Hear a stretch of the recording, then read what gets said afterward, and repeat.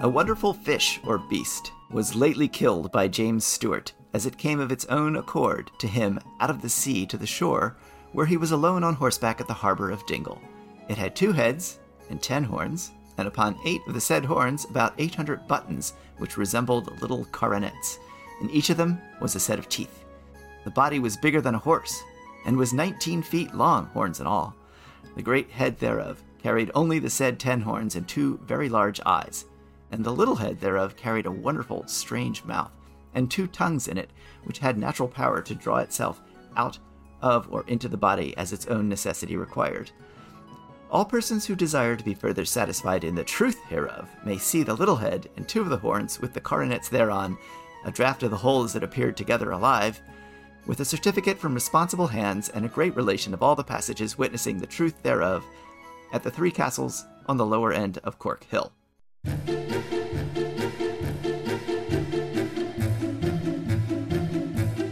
Wow. What the heck is that? It's a sea monster of some sort, or maybe a fish, or a giant squid of some kind.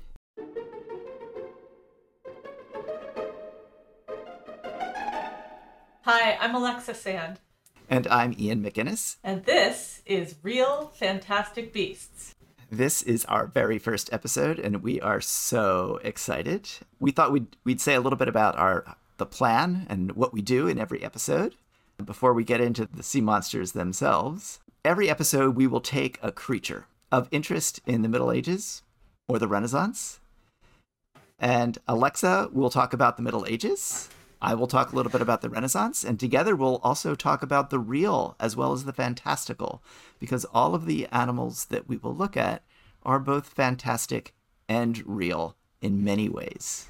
Absolutely. Animal lore was so important in the Middle Ages and also in the early modern period, and it was partly because they'd inherited this very rich tradition from antiquity, including a book that we'll be referring to fairly often here called the Physiologus.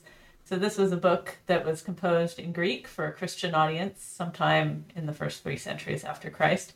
And it pulls together a ton of Greek, Egyptian, Roman, and Mesopotamian lore about animals, some of which is truly fantastic and some of which is pretty real. It also includes a lot of sort of moralizing and allegorizing. So, comparing certain traits or behaviors of the animals to kind of religious truths. And then another major source for all of our writers and artists in this period is Aesop's Fables, which is a much older body of literature reaching back into the 7th century BC. That was super popular in the Middle Ages and Renaissance. In fact, it's one of those books that you really could argue it's an all-time bestseller. It was almost continually in production in manuscript and then later in print. So those, along with Aristotle, local oral traditions, these are some of the literary sources that we'll be referencing. And there's also like this burgeoning field of animal studies, scholars from all different disciplines looking at the non-human in the Middle Ages. And I think we really owe a debt to that work for drawing attention to this incredibly rich body of material. And someday we'll be inviting some of those scholars to come talk about their particular interests in animal studies. Yes, real fantastic beast experts. And experts. I'm not an expert on animal studies. I'm always intrigued, though, by the way animals show up in the illuminated manuscripts and the small ivory sculptures that I like to work on. They can seem sort of incidental or marginal, but if you start to really interrogate them, they're working really hard to make you think harder. And I think that's one of the things that we'll continually return to as well, is this idea that animals are really productive places for us to think about what it means to be human, what it means in many cases to be European, what it means to be Christian or Jewish or Muslim in medieval Europe. So animals are good for thinking. All of that helps us understand our place among our fellow creatures today, I think, as well. Absolutely. So one of the early modern sources that I will use quite a bit is a book by a guy named Topsel, called The History of Four-Footed Beasts, which combines a lot of that older lore with a newly kind of proto-natural history approach to the world, which is always fun when you're getting the natural history of an animal that we know is entirely imaginary. Or do we know that? we will find out more. All right, so getting back to this crazy description of a sea monster or a giant squid or whatever that was, tell me a little bit about that. Is that from Topsel? That is not. That's actually a document from the National Library of Ireland from 1673, and it's basically just a collection of some manuscript sources on this event. This creature turns up in Dingle and is killed and then put on display. And, I said squid because one of the things that we like to do often when we see early accounts of sea monsters is figure out what was it, quote unquote, really that they were finding. But if you notice, to make it into a giant squid, you have to ignore actually quite a few elements of the account itself, namely the fact that it came up on the beach and attacked this guy as he was riding along one day, which is not really the behavior of a giant squid ever. Yeah, I mean, they're deep sea creatures, so they're not hanging out on the shoreline, and as far as we know, they don't come out of the water intentionally at any time. Exactly. Washed up on the beach, maybe. Dramatic attack on man on horseback, not. But that's typical of what we find, is that there's elements of many accounts that make us think that maybe there's some real modern understanding of what was going on. But then there's so many elements of these accounts that are also fantastical and inexplicable that if we simply try to concentrate on displacing the mystery and the marvelousness of these legendary creatures, I think we do history a disservice. We do the human imagination a disservice. And maybe also the fantastic creatures. I mean, of course, they have their... The poor sea monster. Yeah, they have their purpose. They have their work to do, right? I mean, I think at least for the Middle Ages, there's also this perception of the sea or this understanding of the sea that is really interesting. The sea is a way to get from one place to another, first and foremost, right? So we have these maritime cultures and they build ships and they travel on the sea. And in fact, in the literature of medieval Scandinavia and Viking literature, these pathways across the sea are called whale roads. So the idea is that, the whales are these creatures who traverse the sea and who have these sort of distinct pathways, just as on land there are roads on the sea too. I find it really interesting they're associated with whales specifically, these large creatures. But what goes on beneath the surface is really a mystery to people in the Middle Ages.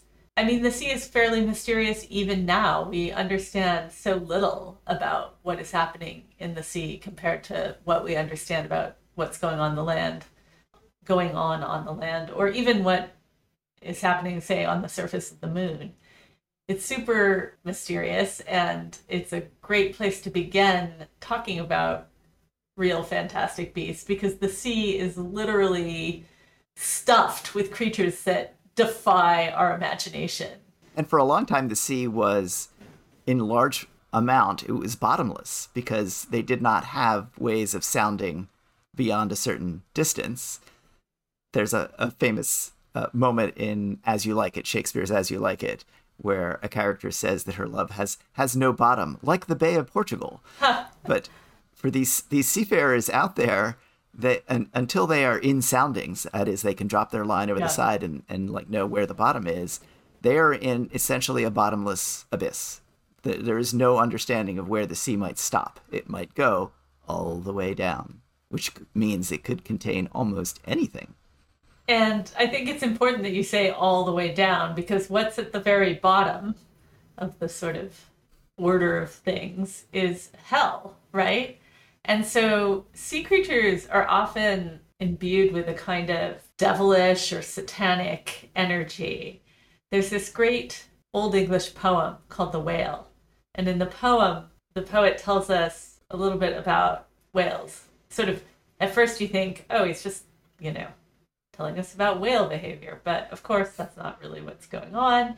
He actually borrows a story from the Physiologus. I think he tells it really well, so I'm just going to read this nice translation that I have here.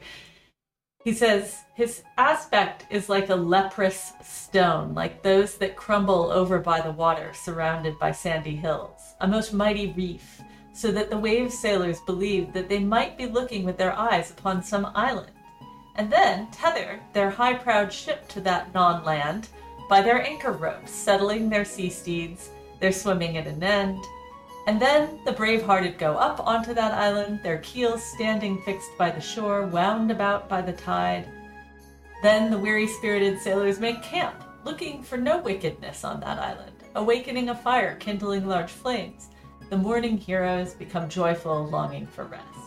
When, crafty in crime, he, that's the whale, perceives those who have come upon him abiding fast, keeping their camp, wishing for good weather, then forthwith he turns downward into the salty waves, with them as plunder, this ghast of the spear waves, seeking the bottom, and then affixing that ship with its crew drowned in that death hall.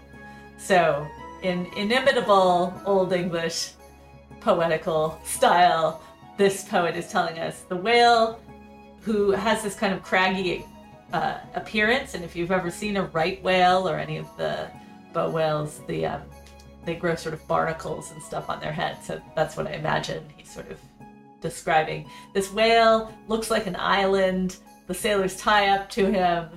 And as soon as they're kind of comfortable and lulled into a lack of attention, he sounds, he dives deep and kills them all. And this, of course, is a story that we find in the Physiologus, but it's repeated here, I think, in much more colorful detail. And of course, it's an allegory because the whale is like Satan, who lulls you into sinning and then pulls you down into the depths of hell. And I think that image was that idea was so well understood that it informs that passage in Milton's Paradise Lost, where Satan, lying on the burning lake, is compared to Leviathan. And then the little story is the exact same story. Leviathan's on the water, and people try to moor their boat there. The little, pilot of his skiff attaches the rope there, and the audience clearly understands the allegory and the connection with Satan and why it's just expected that the whale is Satan. Right. And I mean, obviously they're also picking up on things that you find in the Bible, this sort of biblical concept of Leviathan as it's not actually ever really clear whether in the, Hebrew text, whether the animal in question is more like a whale or whether it's more like a serpent or a fire-breathing dragon. It seems to be all three of those things at different times, depending on who's talking. The most extended description is from the book of Job, and it definitely breathes fire there. But what's super interesting is that figure for sort of a satanic creature, a creature of evil, also gets picked up on in medieval Jewish thought in the Zohar, which is sort of one of the main Kabbalistic texts in the 13th century. It gets picked up on as a kind of figure for enlightenment. The idea being that it is a sort of portal. Like through its hideousness, it draws you all the way down, and then you have some kind of a revelation or some kind of coming to knowledge of God through this actually consumption of the Leviathan. You actually eat it. As opposed to being eaten by it? Right. Okay. Because I was going to say that the mouth of Leviathan is always a gateway to somewhere. It's just so large. In that same poem, the second half of the poem is concerned with the very large mouth of the whale, in fact, and the fact that it gets hungry, and so it opens up its mouth. And listen to what it's doing here, because this does actually sound like the observation of baleen whale behavior, right? The whale opens up its mouth and just holds it open, and the poet says that it exhales this incredibly fragrant perfume, and all the fish of the ocean are drawn to it and swim into its mouth. Just as Satan exhales a fragrant perfume to attract sinners. Gotta love the allegory. Persistent allegory in the medieval tradition. We'll see this again and again. I think it's one of the things to look forward to, is to see how animals are allegorized. Absolutely. So here's a question for you. Isn't in the Bible, isn't the Leviathan sometimes referred to as Cetus or Cetus?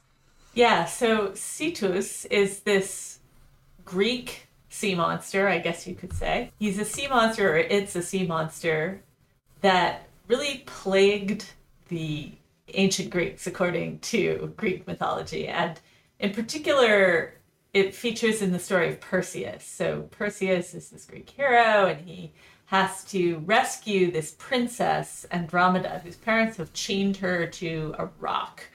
And this sea monster, Cetus, is going to consume her. So he has to free her and kill the monster and then marry her. And we get a description of Cetus, but it's kind of vague, in the Greek literature. It's just a monster. You're supposed to know what a monster looks like. Interestingly, though, that name, that Greek name, becomes the root for the Latin word for whale. So clearly somebody at some point was thinking that it was a whale, that Cetus was a whale. So we call the Latin, or the Linnaean nomenclature, the scientific nomenclature for whales as a group is cetaceans. So their monstrousness is built into them. Absolutely. From the beginning. Absolutely. They feature, whales in particular, and dolphins and porpoises feature in medieval accounts pretty prominently because they are so large, but they're also pretty rare. Like, there's a lot of debate about whether medieval people engaged in active whale hunting in Europe, or whether they instead just sort of waited for these creatures to wash up on the shore. There's a really famous story about a saint named Philibert. You gotta love that. He was the founder of an abbey called Noirmoutier, which was on the coast of France by the mouth of the Loire River. And it was bad times at Noirmoutier. The monks didn't have enough food. The local peasants were starving. Everybody was hungry. And Saint Philibert did what any good saint would do. He got down on his knees and he prayed for God's assistance. And lo and behold, the very next morning, 237 whales, well, they're actually porpoises or dolphins, I think, in the account, washed up on the shore of the beach by the mouth of the Loire River. So it's very specific, 237. I think in this case, they're primarily being understood as food.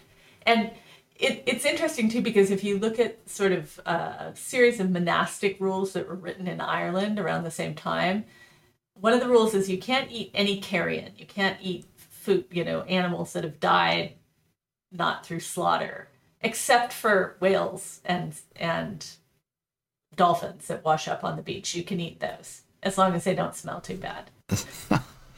Is this why most of the early pictures we have of people cutting whales up are clearly whales that have been beached rather than anything associated with fishing activity? I would imagine that's the case. I mean, whaling for large pelagic whales is incredibly dangerous, as anyone who's read Moby Dick can tell you.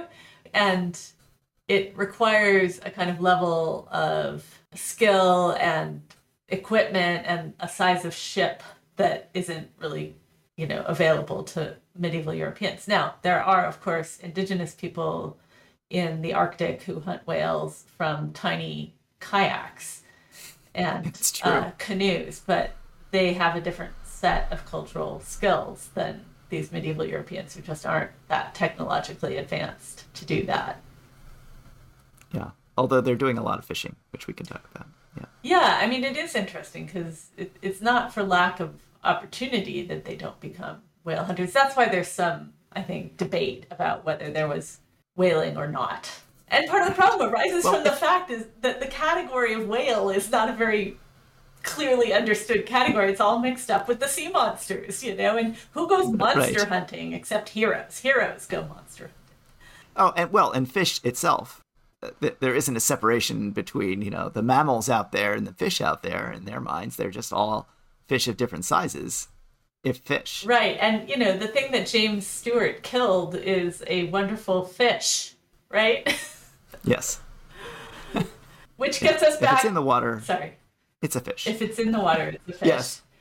Which gets us back to kind of that thing about the surface of the sea being kind of this veil that's drawn over a great deal of mystery. In the early modern period, there are a lot more kind of representations of what we would call sea monsters, and I think our traditional kind of image of what you think a sea monster or a sea serpent is probably comes from illustrations on maps from the early modern period, which are in part a kind of an exercise for the engravers and an advertisement for the map itself rather than an attempt to represent what's actually going on. People expected a certain kind of map, the kind that you would pay a lot of money for, to be very beautiful. It's an art object. And there's a lot of open space out there when you're in a map and you want to fill it with things. And one thing to fill the water with is ships being attacked by sea monsters.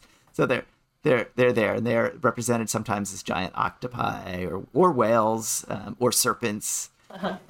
Anyway, but part of it's sort of marketing, and I think it also becomes accounts of sea monsters become a subgenre of travel literature. Were they just making stuff up? I mean, of course. Well, all right. So, I'll give you an example. I'll read a little piece here. This is from Sir Humphrey Davy's trip to Newfoundland. Davy set up the first English colony in North America. That was during Queen Elizabeth's reign. And in this expedition, Davies himself drowned on the way home. But here's this account told by a guy named Edward Hayes, who was the captain of one of the smaller ships.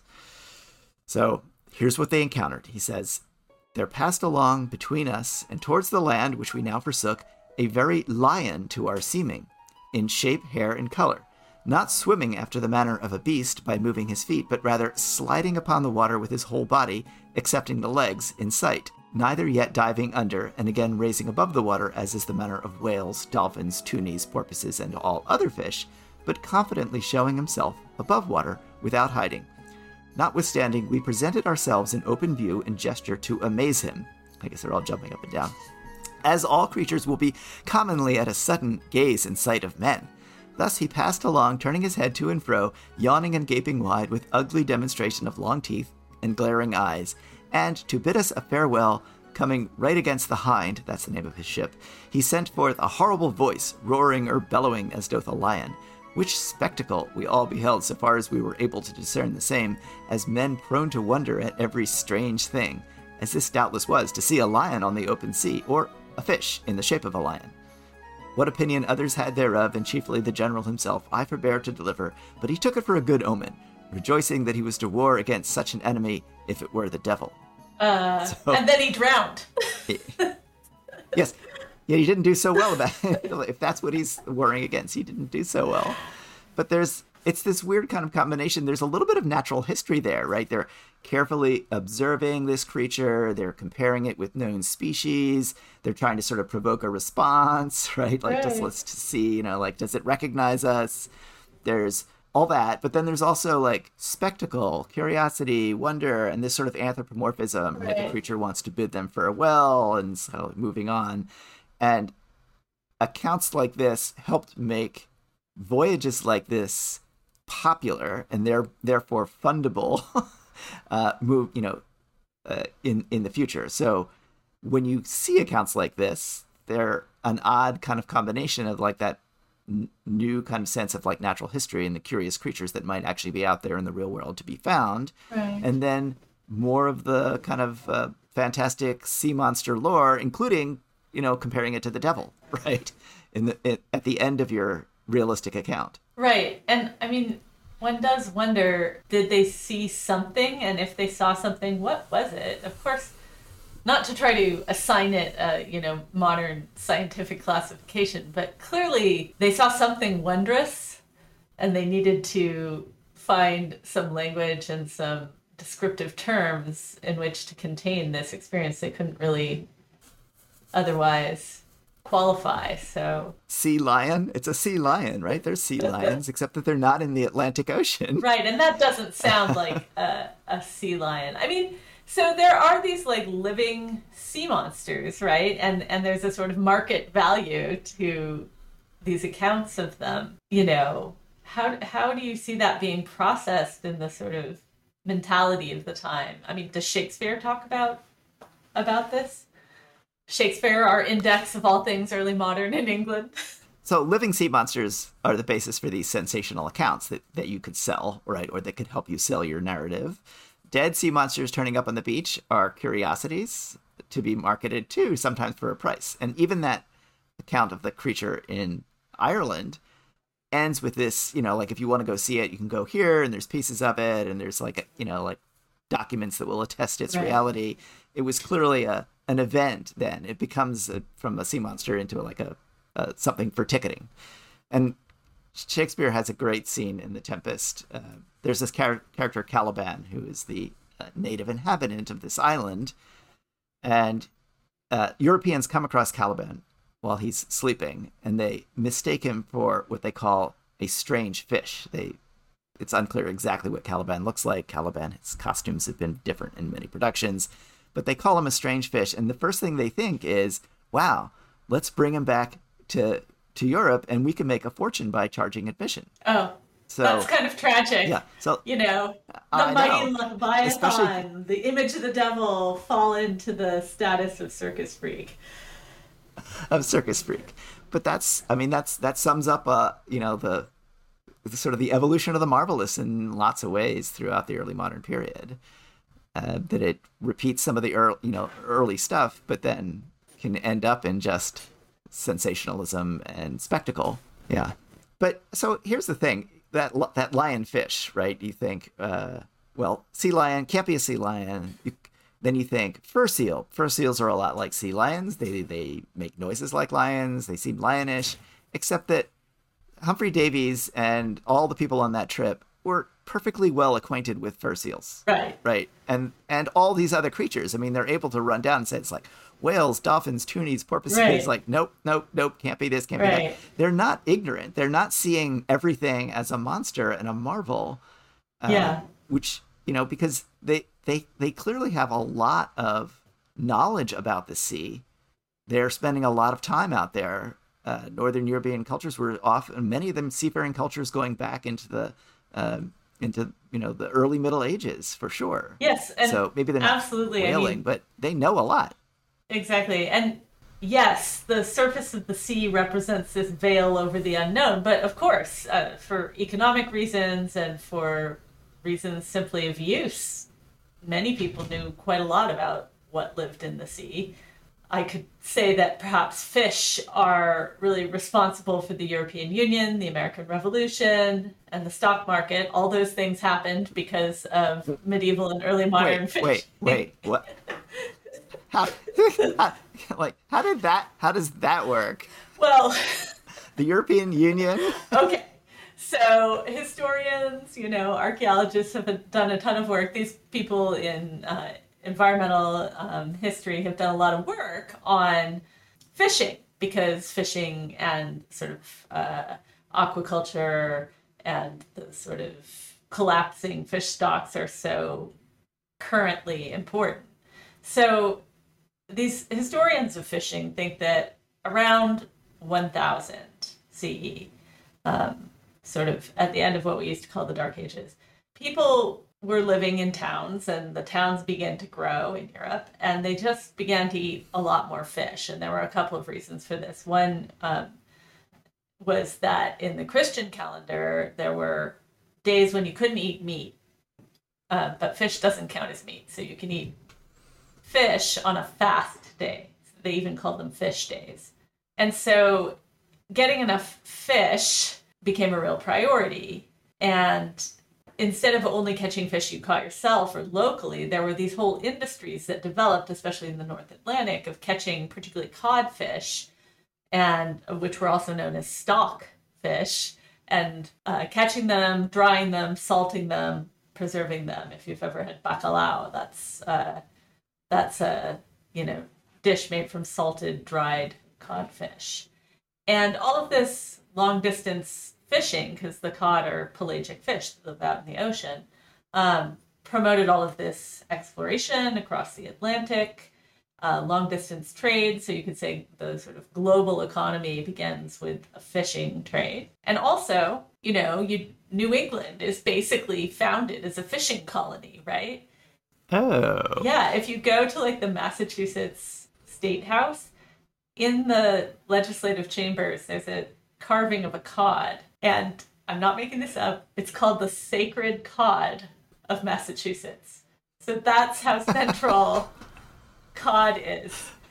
And then, of course, these North American colonists, European colonists in North America, began trading their dried fish for other goods, again, across these whale roads, I guess you could say, and particularly trading the dried fish to the Caribbean in exchange for slaves and rum. And England stepped in and said to the American colonists, you have to pay higher taxes on this because you're making too much money off it. And all of this taxation without representation led to... Oh, I thought it was about tea or stamps or no. I don't know. I had never thought about it as cod. It's cod. It's all about cod. In fact, there was an 18th century prime minister of Britain who called cod the British gold. So I guess what I'm saying is that like fishing is one of the sort of pathways that countries begin to use to conceive of their economic interests on this kind of national level and in terms of competition with other nations. And that essentially is the underlying thinking and sort of ideological construct for the European Union. So early trade, I mean, like international trade collaboration was often about fishing and fish, I guess. Yeah. Absolutely. The founding members of the EU are the same list of countries as those with a vested interest in the cod fisheries.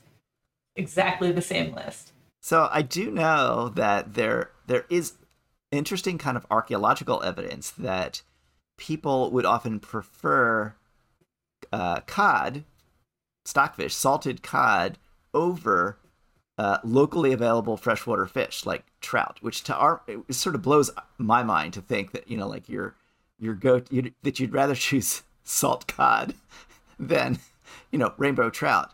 But I think that probably there's a lot of there's a kind of a status associated with the ability to serve some of these fish up because of their economic importance. Exactly. It's not unlike salmon today. I mean, salmon is a prestige fish, right, on global tables in the 21st century. And part of the prestige comes from the sort of difficulty of catching salmon and bringing fresh salmon to the table. I know. It's too bad if you don't really like salmon, like I don't. Well, I'm a Seattle girl, so I have my feelings about salmon. But I like bacalao, too, so... I prefer bluefish and mackerel, the New England fishes. Yep. What was it we always it's had all in college? How you were brought up. Yeah, right. Baked scrod. I'm actually surprised it's not the sacred scrod of Massachusetts, because when I lived in Massachusetts, it was all about the scrod. Anyway, so where does this put us with sea monsters? It's like they're two things at once, or like it's the ocean is this place of intense economic activity and knowledge, and they're processing these fish, but on the other hand, they're reporting monsters from the sea right through the early modern period. It's like they have a double vision. They're seeing the world both in terms of the marvelous and the fantastical, and as a place of kind of economic exploitation and nascent natural history all at the same time. Right. I mean, it's really hard to avoid Melville in this context, because in some ways Moby Dick brings all of this together. The sort of the notion of the whale or the massive sea creature as a kind of monster, as a kind of embodiment of evil, but also really as a metaphor, an allegory for all that we hold inside us that is dark and sinister. But also, Moby Dick is a novel about whaling, and there's some of my favorite passages in that book are the descriptions of what they do, like what the processes are like and how they recruit the whalers. I mean, they're really long, and when I read them for a required course in college, I was like, come on, let's get through this. But now those are some of my favorite passages because they really do sort of represent the interweaving of this very workaday reality of maritime communities, you know, what we do on the sea and around the sea, and what our relationship is to the animal population of the sea, and how human communities and those non-human communities interact on the one hand, and then on the other hand, all of this kind of psychological and religious and cosmological stuff that's going on there. The sea is a bottomless well. Yeah, but so I mean, Melville, it's there's a kind of profundity, which means depth, right? For Melville, there is a kind of profundity to this material, but it also means that sea monsters could be turned into, as they do in the Middle Ages with allegory, even in the early modern period, they could be just political opportunities. So that creature that we started with, one of the letters in the collection isn't referring to the creature just as a sea monster, but argues that it's clearly a symbol of the evils of the Catholic Church. Right? The horns are representing Catholic countries, etc. It's like goes down the sea monster, and all the parts somehow represent Catholicism. And so this is 1673 in Ireland. To see it that way is a deeply kind of political exercise because violent conflict on that point had lasted until really recently in Ireland. Right. So, you know, like at least one person kind of walks up to a strange creature on the beach and says to themselves, like, oh, look, the Pope is bad. Yeah. And, you know, the sea being both a space of freedom, I guess, from national boundaries. I mean, in the Middle Ages, there were no national waters. There was no sense that, you know, 10 miles off the coast or whatever, that's still within the boundaries of a nation state. The sea was pretty much unbounded that way, as we understand it. Although I believe their wars were still fought over fisheries. Oh, absolutely. Absolutely. Yeah. And fishing, well, if not fishing rights, at least the ability to continue fishing in a particular Exactly. area. Not to say that there wasn't conflict about who got to use what parts of the ocean, but more the sense that, and I mean, the Romans called the entire Mediterranean our sea, right? So you could have a sense of ownership over the ocean, but the boundaries are quite literally fluid. So fluid, yes. There's that. Anyway, so I think that's all we have time for today. If you like what you heard, please subscribe to our podcast, share it with your friends. You can also we have a website, realfantasticbeasts.com. You can find show notes, transcripts, pictures of some of these real creatures as well as fantastic ones. Yeah. Well, thank you for joining us today. All right. Until next time, keep your eyes peeled. Bye.